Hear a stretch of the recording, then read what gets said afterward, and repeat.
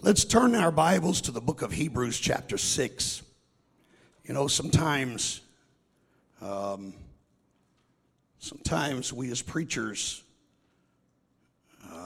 in some of the most unusual places and the most unusual times, God puts some thought in our heart and just makes it clear to us that He's giving us a message, a word for our church.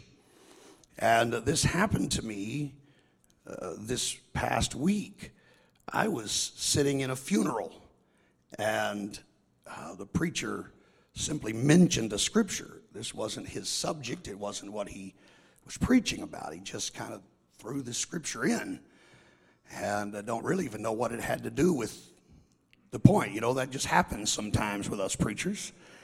And if nothing else, I think maybe God was prompting him, because the minute he said it, I didn't have a piece of paper, I didn't have anything. I just grabbed my phone and started making some notes on my phone as I felt like God was talking to me about this service tonight. And so I'm going to take you to at least one of these verses that I think you're familiar with to some degree. And we're going to talk about it for a little while tonight, if the Lord will help us. Hebrews chapter 6, and we will begin with verse number 13. Amen. Hebrews 6 and 13. For when God made promise to Abraham, because he could swear by no greater, he sware by himself, saying, surely blessing I will bless thee, and multiplying I will multiply thee. And so, after he had patiently endured, he obtained the promise. For men verily swear by the greater, and an oath for confirmation is to them an end of all strife. Wherein God, willing more abundantly to show unto the heirs of promise the immutability of his counsel, confirmed it by an oath. Now here's the verse I think most of us are familiar with, at least part of this verse. Verse 18, that by two immutable things, in which it was impossible for God to lie, we might have a strong consolation, who have fled for refuge to lay hold upon the hope set before us.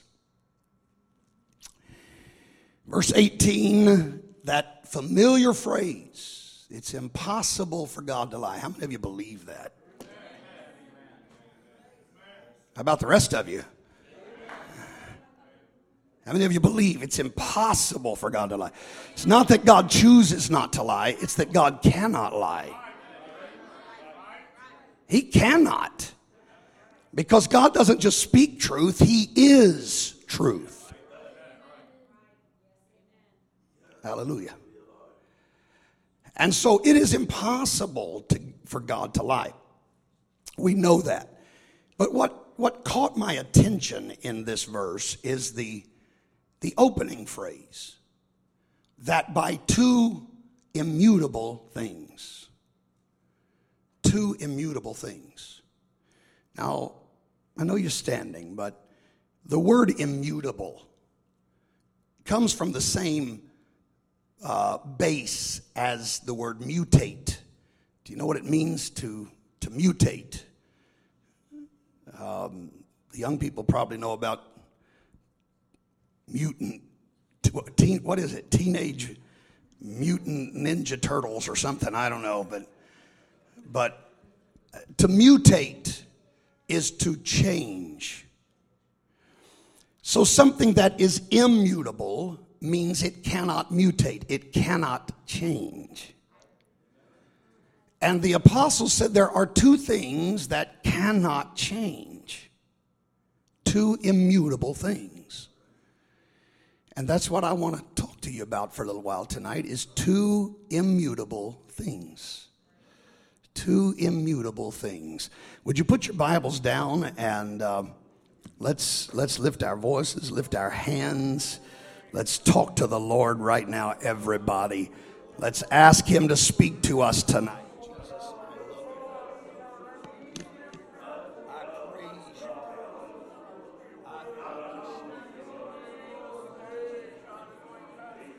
I love you, Jesus. praise your name. God, I worship you tonight. And I need the touch of the Holy Ghost in this place. I need you to help me, God. I need you to use me, oh God. I can't do this without you, Savior. God, would you help me tonight to deliver the burden of my heart, God. Oh, my Lord, my Lord, my Lord. Let's worship him together. Let's praise him together.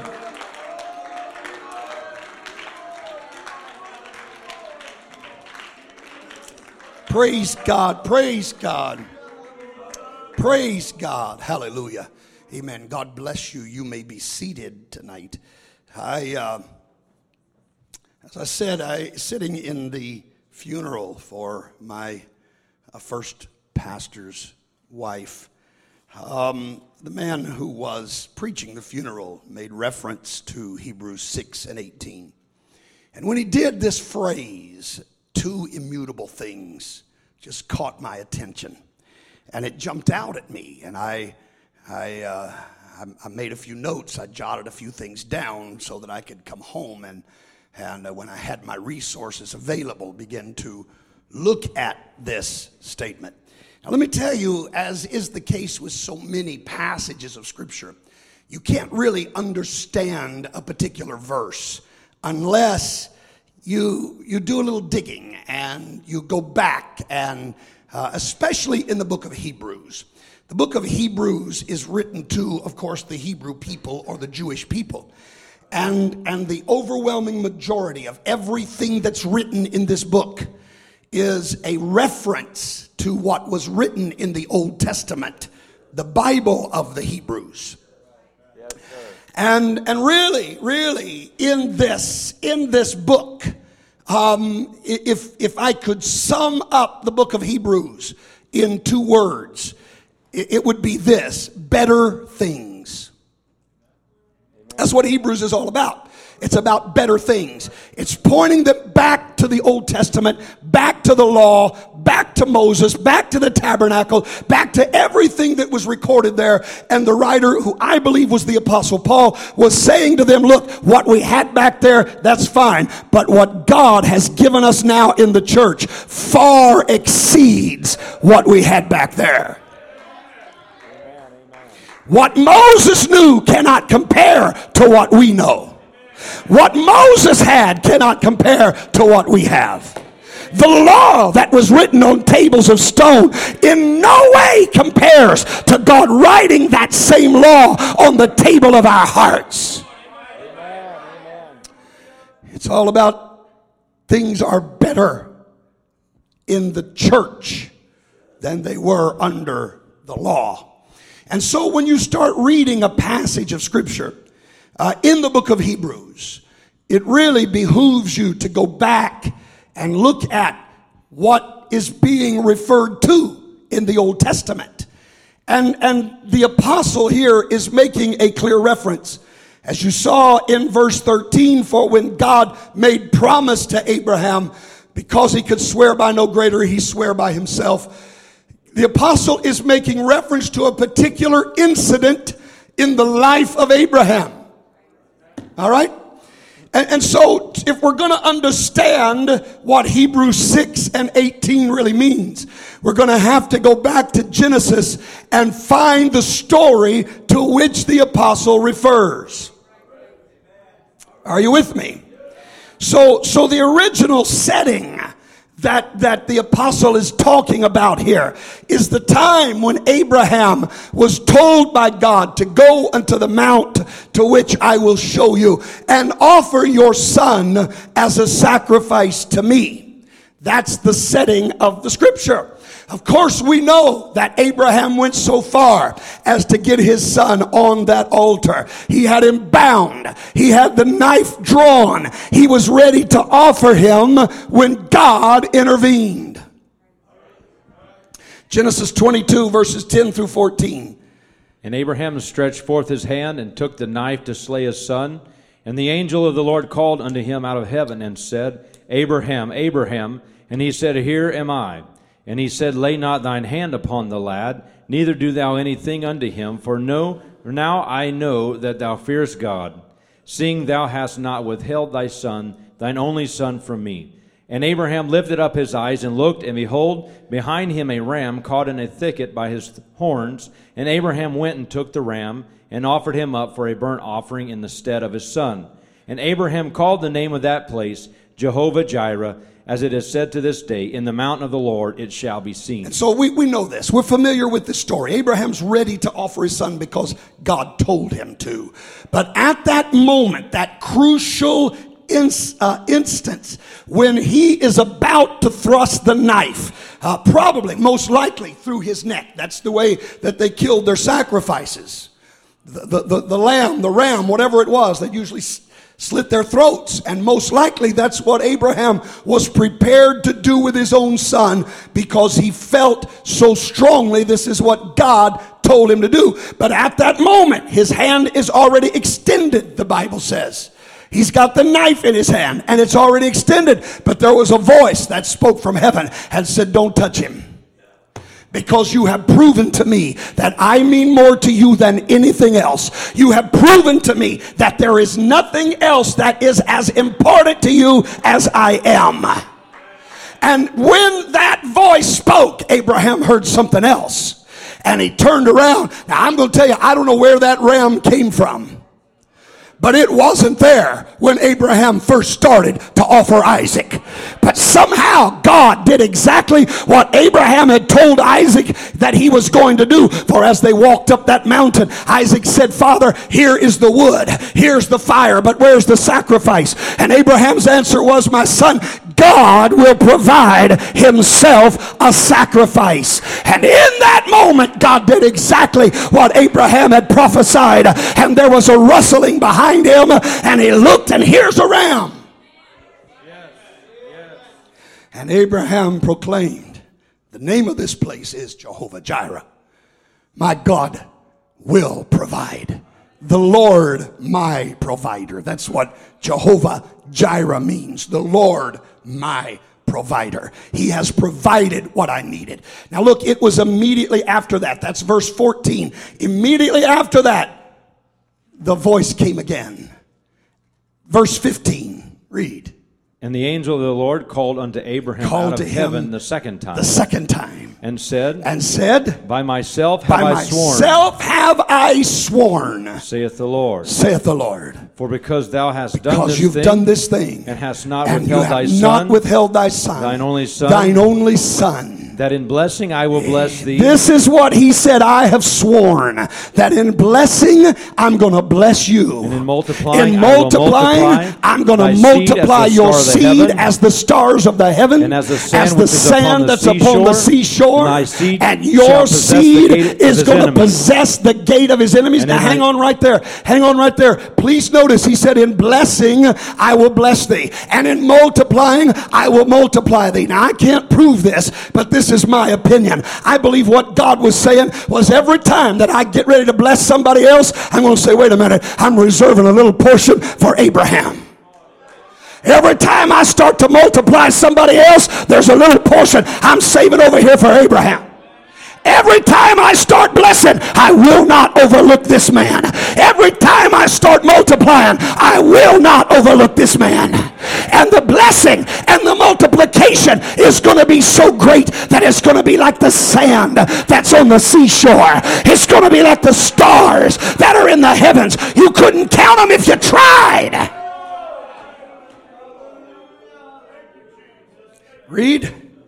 And in thy seed shall all the nations of the earth be blessed, because thou hast obeyed my voice. Now look, God said, not only am I going to bless you, every time I start blessing somebody else, I'm going to bless you. And every time I start multiplying somebody else, I'm going to multiply you. But not only that, I'm going to tell you something, Abraham. You're going to be a blessing carrier. You are going to be a blessing carrier. And the whole world is going to be blessed through you. What a promise. Yes, yes. Now you understand, by this time, Abraham was 99 when he got the promise of Isaac. So he was about 100 by the time Isaac was born. A lot of commentators say Isaac may have been as old as 16 years old when this took place. That would make Abraham somewhere around 116. Now, at 116 years old, God says to him, I'm going to make your seed as the sand of the sea and the stars of the heavens. He's 116. We don't really even count Ishmael. Ishmael was not the will of God. The only one that we focus on is Isaac. He's got one boy that God cares about. He's 116 years old, and he's got one boy that God cares about. But God said, I don't care. I'm not interested in the number. I'm just telling you, Abraham, before this thing is over, your seed is going to be multiplied like the sand and the stars. Well, hallelujah. And you're going to be a carrier of blessings to this entire world. Everywhere you go, blessings are going to flow from you. That's mind-boggling, church. That's mind-boggling. At 116 years old, God's going to do that for me. Now, I'm going to tell you something. That's a mighty big promise to make to a 116-year-old man. And you know, we know, in fact, I talked about last week how that Abraham didn't stagger at the promise that God made concerning Isaac. But this goes beyond a promise of a son. This goes far beyond. This is far bigger than just, I'm going to give you a bouncing baby boy.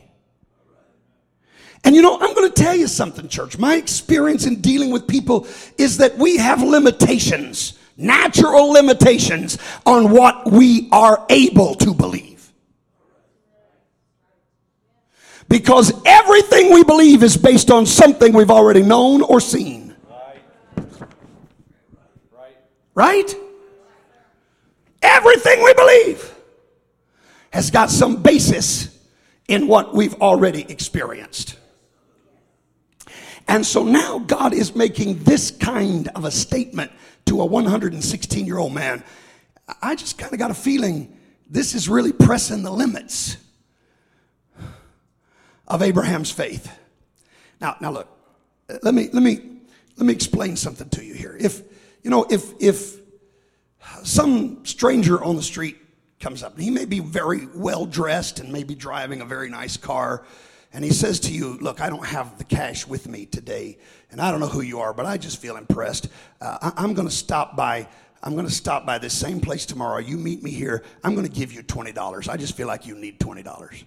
Most of us would say, man, that's great. I can use $20. Right? I mean, if you can't use $20, you've got me fooled. Hey, that's great. We'd probably call a few people. Man, I don't even know who this guy is. But he said he'd meet me back here at Walmart or wherever we were, you know. He told me that tomorrow he's going to meet me the same time. He's giving me $20. That's great. You know, we can believe that. I mean, that's not too hard, right? But what if this man stops you in the middle of Walmart and says, look, I don't know who you are. I don't know what's going on in your life. But I want you to know I am a billionaire. And I just feel impressed to give you $20 million.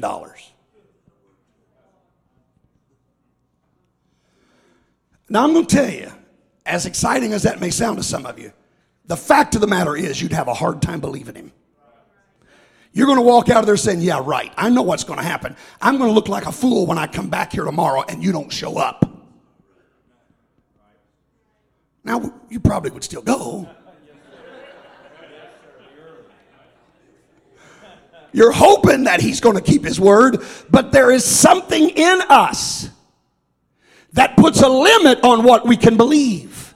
And I'm telling you, what Abraham was told that day on Mount Moriah was one of those $20 million blessings. And God understands that. And God knows that. God knows the limitations of our human minds. God knows the boundaries of the faith that we have within us. And that's why I believe God took this a step further. Let's get Hebrews 6:18 back on the wall. Now just stay with me. I'm going somewhere here tonight. We're not shouting and running yet, but hang on. Hallelujah. Hebrews 6:18. Read. That by two immutable That by things, two immutable things. in which it was impossible All right. for God to lie. Now look, this is what I want you to see. The author said, and he's talking about this passage, right? Everybody's with me. He's talking about what happened back there to Abraham on Mount Moriah. The author said that there were two immutable things that God used to help convince Abraham that this $20 million blessing was coming. But what are these two immutable? What are these two unchangeable things? Well, if we go back to the first verse of our text, I think they're listed for us there. Hebrews chapter 6 verse 13 says this. For when God made promise to For when Abraham, God made what? When God made what? A promise to Abraham. because he could swear by no greater, Because he could swear by no greater. he swore by himself. What? He what? He swear. God made a promise, but God didn't stop with the promise. God swore to Abraham that this is going to happen. God made a promise and God made an oath. Now let's go back to this meeting in Walmart, and this stranger walks up and says, I'm going to give you $20 million. And then he looks around and he finds somebody he knows that just happens to be a notary public, and they've got everything with them, and he says, come here, I'm going to write out a document right here, right now, and I'm going to sign this, and we're going to get it notarized, and I'm promising you, I'm not just promising, I'm swearing to you that tomorrow at this time, I'm going to be here with a certified cashier's check of $20 million. All of a sudden that oath goes beyond our normal limits of what we can believe and accept.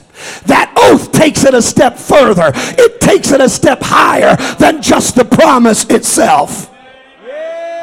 And God said, Abraham, I don't want there to be one inkling of doubt in your mind that I'm going to do what I said I would do. I want you to understand, I'm not just promising this to you, I swear to you.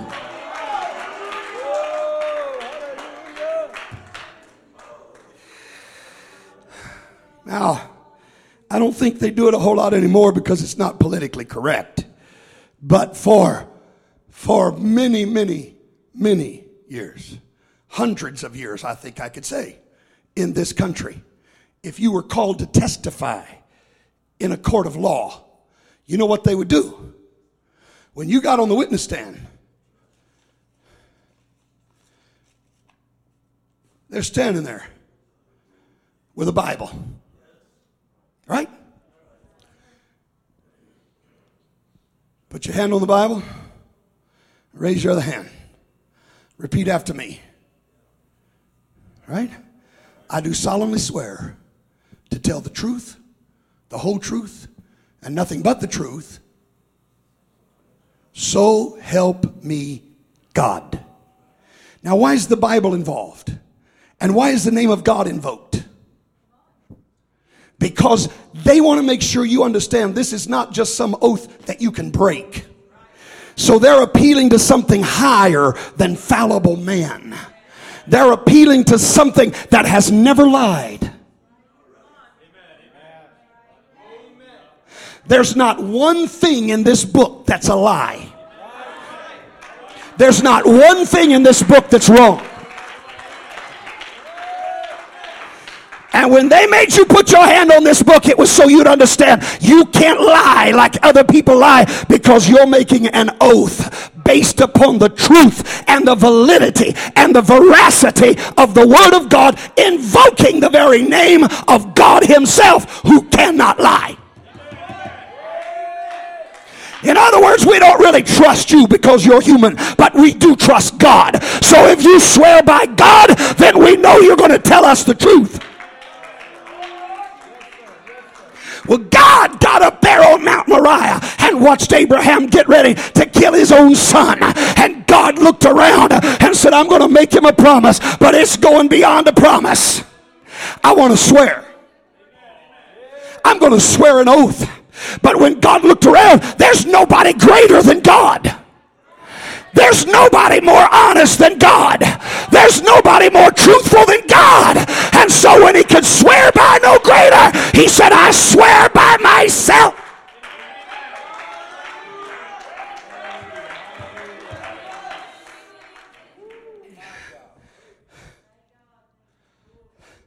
Because Abraham, you ought to be able just to trust my promise. You ought to know I promised you a son and I gave him to you. And even when I asked you to give him back, I let you keep him. You ought to know I'm going to keep my promise. But just in case this promise is bigger than what you can imagine, I want to go beyond just a promise, and I'm going to swear to you. I'm going to swear by myself. There is no doubt that what I'm saying is going to come to pass. Oh, hallelujah. Hallelujah. Now look, this was so important. It was so settled. You go ahead many years now into the future beyond Abraham. Moses is up on Mount Sinai. And he's receiving the law from God himself. And all of a sudden, God changes the direction of the conversation. Exodus 32, verses 7 through 10. And the Lord said unto Moses, Go, get thee down, for thy people, which thou broughtest out of the land of Egypt, have corrupted themselves. Now look. Don't overlook exactly what God said. They're talking about the law. God's given Moses all these things. And then God said, Go, get down to your people. God wasn't even claiming them anymore. Really? I mean, that's what it said. Get thee down, for thy people, which thou broughtest out of the land of Egypt, have corrupted themselves. God wouldn't claim them. God was so angry with them, he didn't want to claim them. Moses, these are your people. You're the one that brought them out. Read. They have turned aside quickly out of the way, which I commanded them. They have made them a molten calf. Well, you and I are up here having this conversation, and we're having such precious communion. They're down there building themselves an idol to worship. Read. And have worshipped. They've worshipped that calf, and they've sacrificed to that calf. These be thy gods, and said, "These be thy gods, O Israel, which have brought thee up out of the land of Egypt." And the Lord said to Moses, I have seen this people. And behold, it's a stiff-necked people. Now therefore let me alone. That my wrath may wax hot against them. That I may consume them. And I will make of thee a great nation. Now get this. God is so angry with these people that he said, Moses, you just step out of the way. I'm going to destroy them. My wrath is going to burn against them. There's not going to be one of them left. But Moses took it upon himself to remind God of something. Verse 11. And Moses besought the Lord his God and said, Lord, why doth thy wrath wax hot against thy people, which thou hast brought forth out of the land of Egypt with great power and with a mighty hand? Wherefore should the Egyptians speak and say, For mischief did he bring them out to slay them in the mountains and to consume them from the face of the earth? Turn from thy fierce wrath and repent of this evil against thy people. Now look at verse 13. Remember Abraham. Where are we at here? This is verse 13. All right, read. Remember Abraham. Remember Abraham. Isaac. And Israel. Thy servants. To whom thou swearest. By thine own self. And said unto them, I will multiply your seed as the stars of heaven. And all this land that I've spoken of will I give to your seed. And they shall inherit it forever. Moses said, wait a minute, God. I know you may be mad, but let me just remind you something. You swore an oath. You swore an oath. I don't care how mad you are. You swore an oath. And look at what happens in verse 14. And the Lord repented of the evil which he thought to do. You know what spared the children of Israel? It was that oath God made. God said, I'm going to stand behind my oath. I can't lie. I'm going to stand behind my oath. Well, hallelujah. Oh, hear me, saints of God, today. Amen. What does this have to do with us? And why? That's all great and wonderful that God did that for Abraham. God did it for the children of Israel. But listen to me. There's a reason why I feel like we need to talk about this for just a few more moments tonight. Let's go back to the text. Let's read the text again, understanding what it is that he's writing. Hebrews chapter 6, verse 13. For when God made promise to Abraham, because he could swear by no greater, he swore by himself. He swore by himself, saying, surely blessing I will bless thee. I'm going to bless you. And multiplying I will multiply I'm going to multiply thee. you. And so, after he had patiently endured, he obtained the promise. He obtained the promise. God kept his word. God kept his word. Verse 16. For men verily swear by the greater. Men verily swear. As I said, they'll take the Bible. They'll use the name of God. They swear by the greater. And an oath for confirmation and an oath for confirmation is to them the end of all strife. In other words, you're saying, I don't really believe you're going to do it. But when they speak an oath, it puts it into a dimension where they have bound themselves to a contract. It becomes actionable if they break the contract. Yes. It is an absolute guarantee. Yes. And usually if you're going to make an oath, you do it by something greater. Yes. But God had no one greater. Read. Wherein God, willing more now, abundantly. Look at this. Verse 17, wherein God, willing more abundantly to show unto the heirs of promise, to the heirs of promise, the immutability of his counsel, confirmed it by an oath.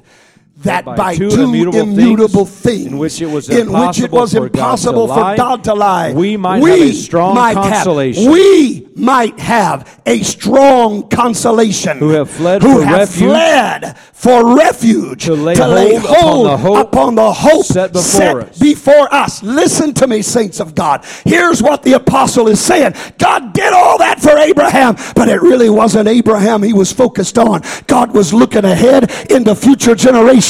He was looking ahead even into 2017, and he was looking at the people that would come into the church. We are the heirs of promise. And he's saying the same way that God not only promised, but he swore an oath to Abraham.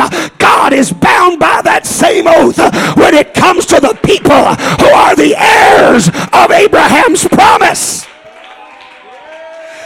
I'm telling you, God wants us to understand that everything he said, he didn't just promise it, he swore by it. God gave us a contract that God will not break.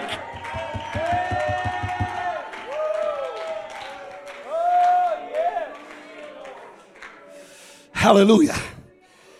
Now, there's two different ways I could go right now. I'm going to just throw this in because it's not really the way that I'm feeling for the remainder of this service. But I do want to say this. Last week we talked about how great the promises of God were that he made to this church. We talked about all the things that are encompassed in that one little simple promise that God made when he said, I'm going to restore the years the locust has eaten. And when God said that, what a mind-blowing promise that he made. But I'm going to tell you this, church, it wasn't just a promise. It wasn't just a promise. I'm telling you, God signed a contract with New Life Pentecostal Church. And God said, even if something starts to happen that might make me upset, I'm going to tell you, just remind me of the contract. I'm going to honor what I've said to you. I've sworn an oath to this church. I'm going to keep my word no matter what happens.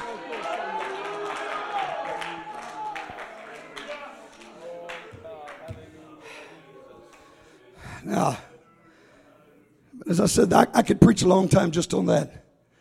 But I really felt like the Holy Ghost was dealing with me.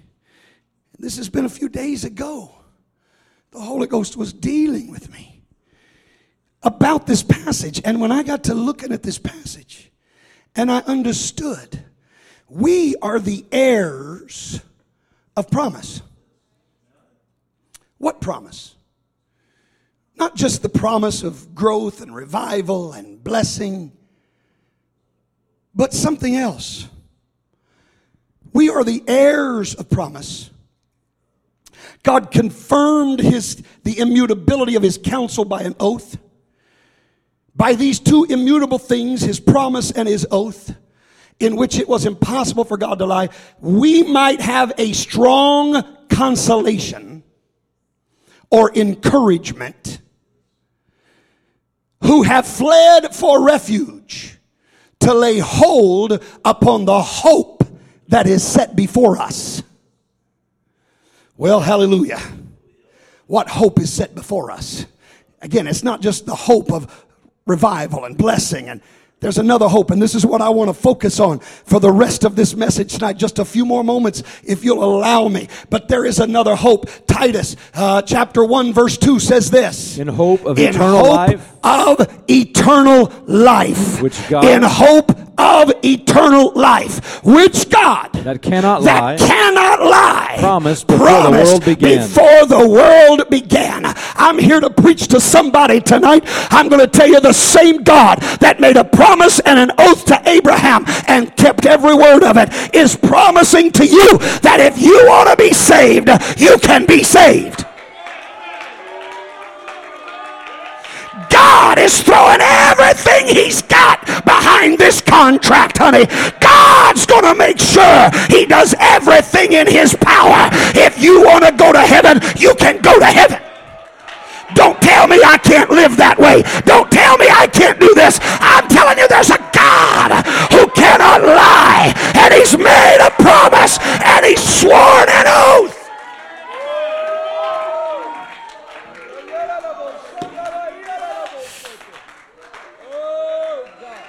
Hallelujah.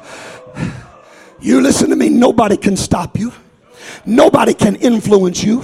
Nobody can sidetrack you. Nobody can make you backslide. Nobody can make you walk away from God. Because God gave us a contract. God swore an oath. If there's one thing God cares about, I'm going to tell you, more than him caring about seeing this building full, more than him caring about us getting miracles and healings, more than any of that, if there's one thing God cares about, he's not willing that any should perish, but that all should come to repentance. God wants you saved more than you could ever want to be saved. Oh, I wish somebody would get a hold of this tonight. I'm telling you, if you want to make it, you can make it. If you want to go to heaven, you can go to heaven. Because God's going to be there to help you. If you don't make it, it's because you chose not to make it. But if you want to go, God said, I swore an oath. I'm going to stand behind this promise. I'm going to stand behind this assurance. If you want to be saved, I'm going to help you be saved.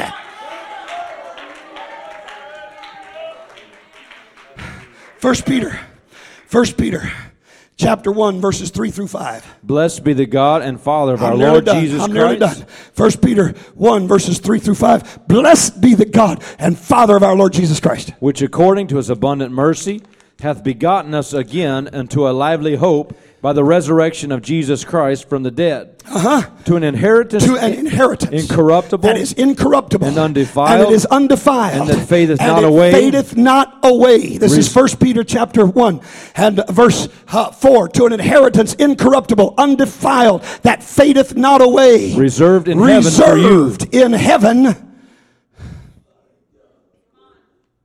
for you. Hallelujah. You know, as much traveling as I do, I don't like to just guess that I'm going to have a place to stay when I get somewhere. I've made that mistake before.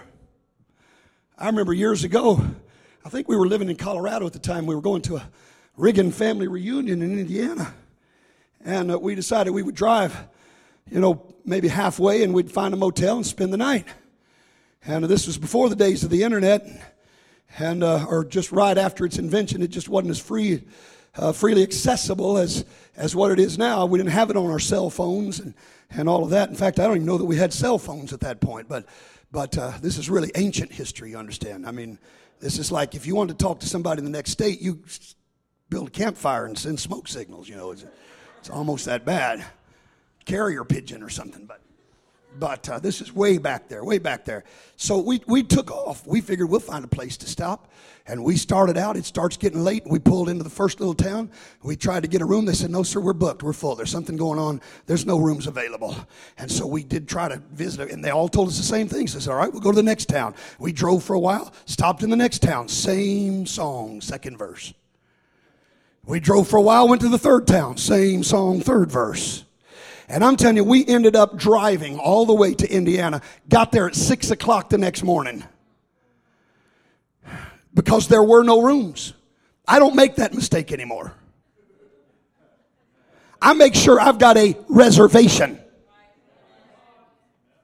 So when I walk in that hotel room, I just give them my last name and they hand me the key.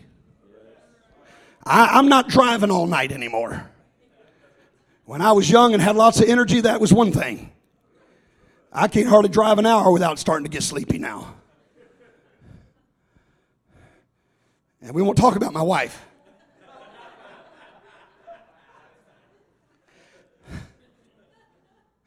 Now, she does do better if she's driving than when she's co-piloting.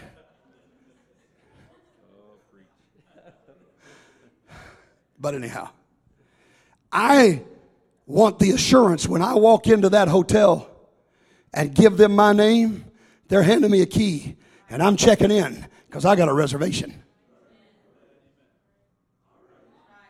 And this is what the Bible said. There is an inheritance that is incorruptible. It is undefiled. It does not fade away. And you've got a reservation. There's a place with your name on it. If you want to spend eternity there, you can spend eternity there because he's already got a place waiting on you. Well, hallelujah. You know, I heard one man say one time, he said, I showed up at a place and they had overbooked. And he said, they told me, he said, sir, we don't have any rooms. I'm sorry. We've already given out every room we've got. He said, but I had a reservation. He said, you promised me a room. I said, well, I'm sorry, but we've overbooked and there's nothing we can do. There are no rooms available. He stood there for a minute and finally he said, well, let me ask you a question. If the President of the United States showed up tonight, would he have a room? They said, well, you know, if the President showed up, well, we'd make sure that he got a room. He said, well, I'm pretty sure he's not coming. Just give me his.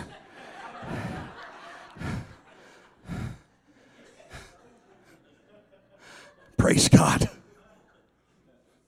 I'm going to tell you something. God's got a reservation and God doesn't overbook. In fact, everything I know about God, he always goes above and beyond what is necessary. He's a God of abundant supply. I'm telling you, you don't have to worry about it. If you want to go to heaven, God's got a place reserved with your name on it. And if you want to go, he's going to help you get there. Now, we're not finished. How's he going to do that? Read. Who are kept by the power of God. Who are. Come on, I'm nearly done. Stay with me a few more minutes. Some of you act like you're my wife and she's co-piloting right now. Who are what? Who are kept by the power of God. Through faith unto salvation. Ready to be revealed in the last time. I want to tell you that word kept is a military term. In the original Greek, what that word means, it means to have a military garrison encamped about you. In other words, if anybody even tries to take you off of this path, you've got a whole army that's surrounding you. Hear me tonight. The devil's not strong enough to make you be lost. The devil can't force you to be lost. The only one that can make you be lost is yourself. But if you want to make it, there's a God that's already sent an army of angels there. They are there to help you. They are there to strengthen you. They are there to protect you.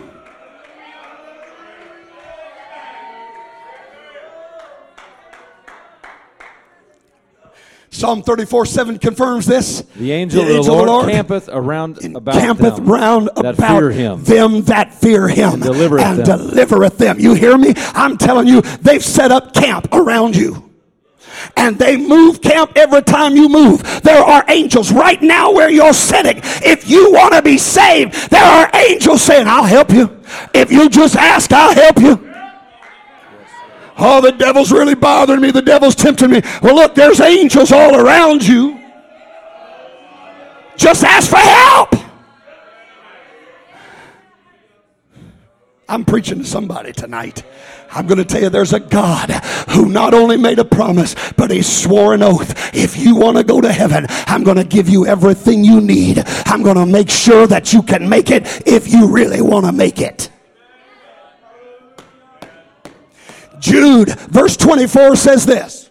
Now unto him that is able to keep you from falling. You hear what he said? God's able. He's able. God's got the ability to keep you from falling. Don't you buy into this nonsense that you gotta sin a little bit every day, that you gotta backslide, that you gotta slip up, that you gotta fail. I'm telling you, that's you don't have enough faith in the God that I serve. You don't have to do anything the devil wants you to do if you don't want to. If you'll call upon him, he's there to deliver you. If you'll call upon him, he's there to strengthen you. If you'll call upon him, he is there to help you get to heaven.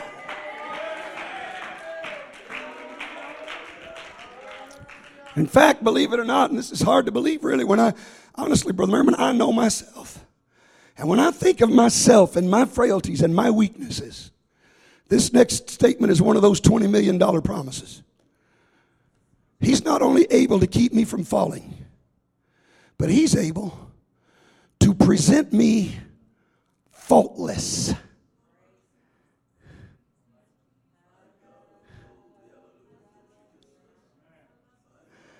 Lord have mercy. He can present me faultless. Does that mean he's going to get rid of all my faults? No. I'll tell you what it does mean. That if I'll just fall on my knees and ask God to forgive me and to cleanse me, he's going to step in and his blood will wash away every sin. His blood will take care of every mistake that I make. And when I stand before him on that day, there's not going to be one thing to see except somebody that's clothed in the blood of Jesus.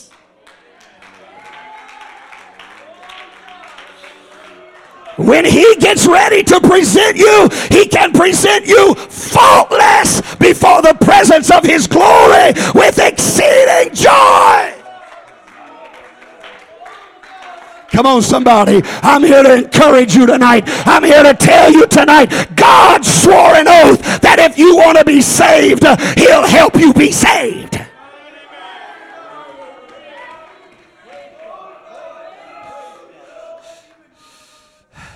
Hebrews 13:5. Sister Becca, come. I'm going to close. Hebrews 13:5. Let your conversation be without covetousness. And be content with such things as you have. All right, look, quit worrying about the things you don't have. Quit looking at everybody else and seeing what they've got that you don't have. Be content with what you've got, because there's one thing you've got that the world outside of the church doesn't have. Here's what it is. For he has said, I will never leave thee, nor forsake thee. Well, hallelujah. It's kind of like that married couple, you know, they got into a spat, and I know none of you married couples ever do that.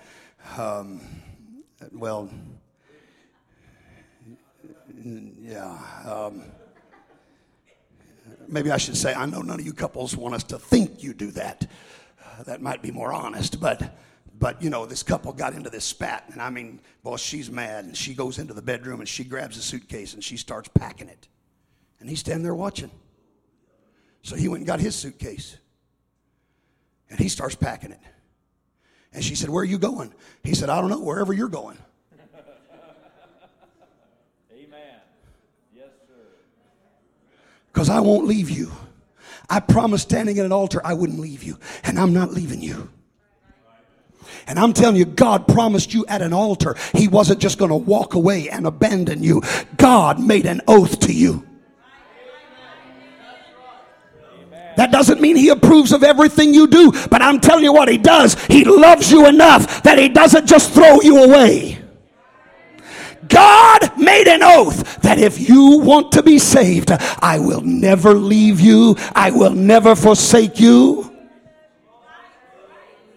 If you want to walk away from him, you can walk away from him, but he's not walking away from you.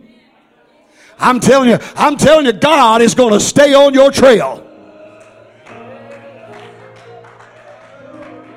Because he loves you that much. He didn't come here and suffer the pain and anguish of Calvary just so that he could let you talk in tongues one time and then never make it to heaven. No, my friend, what he went through was his covenant with you. It was his contract with you. He was saying to you, I want you to see firsthand, this is what I'm willing to do to help you be saved.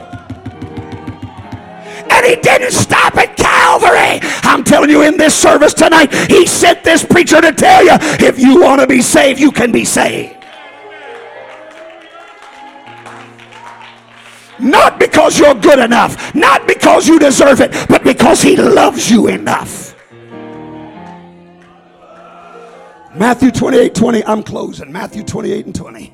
Teaching them to observe all things whatsoever I have commanded you. And lo, I am with you always. I am with you. Come on, somebody. I am with you. I am with you. Even unto the end of the world. Amen. When it seems like the whole world is falling apart and everybody around you has departed and everybody's given up on you and nobody believes in you, I want to tell you there's one that still believes in you. And as long as he believes in me, that's all that matters. Because he's got the power to sustain me and to keep me and to help me be saved. Oh, let's praise the Lord.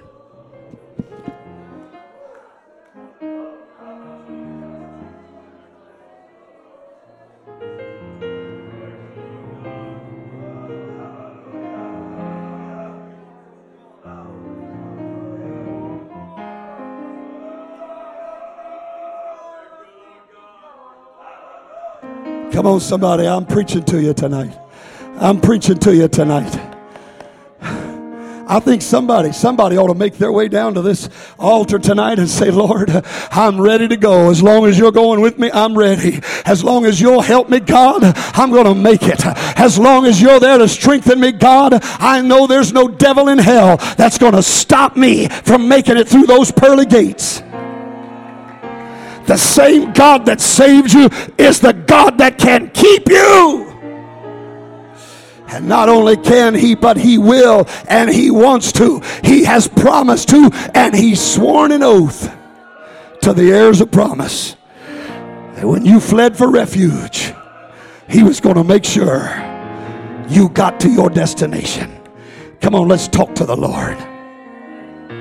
Let's talk to the Lord.